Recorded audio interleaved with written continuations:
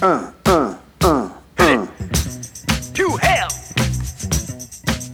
To hell! To hell! This is Darren Scott signing in for the Sonic Collective at thesoniccollective.com.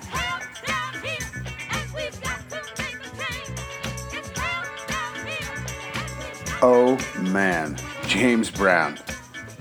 Wow.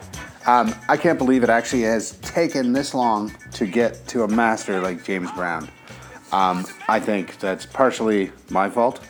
I should have picked him maybe in the live round with Live at the Apollo. I was stunned when nobody picked him, but it's tough, and any one guy, it depends on how they're feeling at the day.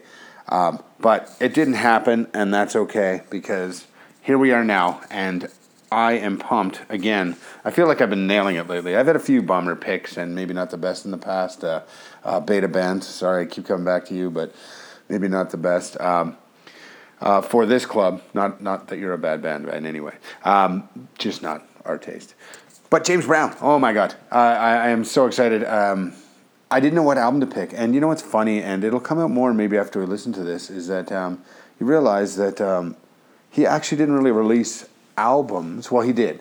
Don't get me wrong, he released a lot of albums, but a lot of times his songs were just put out on singles. I guess Elvis did that at the time too, in the 50s and 60s when those guys were starting out. It was all about singles. They actually didn't care about albums. It's funny because now we're kind of in this era where that's returning, where it's all about the singles on Spotify and Apple Music and all these systems. It's like you just release single after single after single, and then eventually maybe they kind of release an album. But that's how they did it back then. So they would release these. So it was actually hard to find a full album and not break our own rules of no compilations, because there was a lot of compilations. And I came close. I was thinking of almost doing it because In the Jungle, I should remember that, it's not in front of me, Jungle Groove, that he released in '86, actually had one new original song and a couple others, and some he did, but it was mostly a compilation of hits. But anyway, that is not the album I'm picking.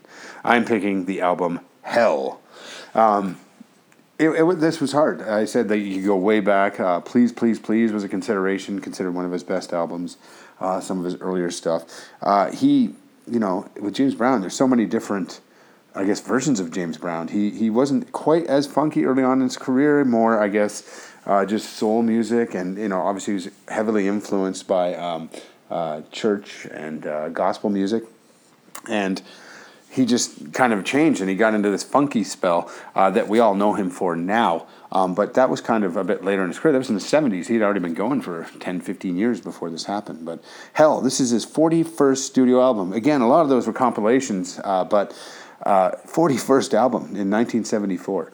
I was amazed when I found that out. This was a double album. It's a long one, almost 70 minutes long, really. And this was followed...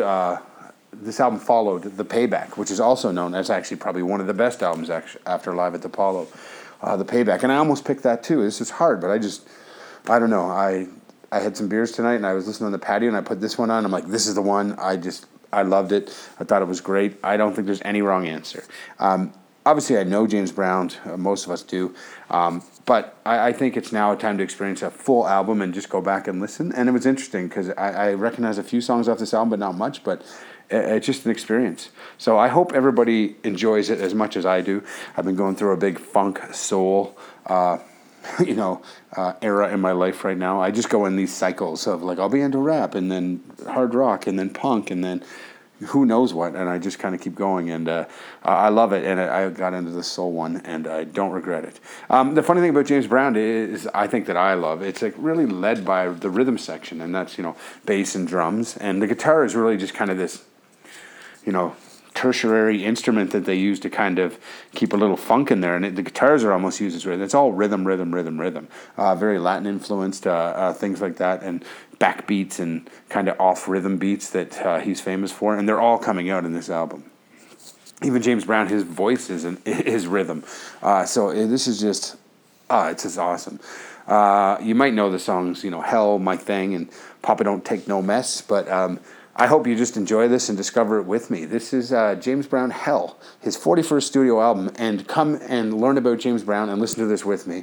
And that is my pick for the month of June 2017. Join us at thesoniccollective.com for all our album reviews and anything else. And I hope you enjoy this month's pick.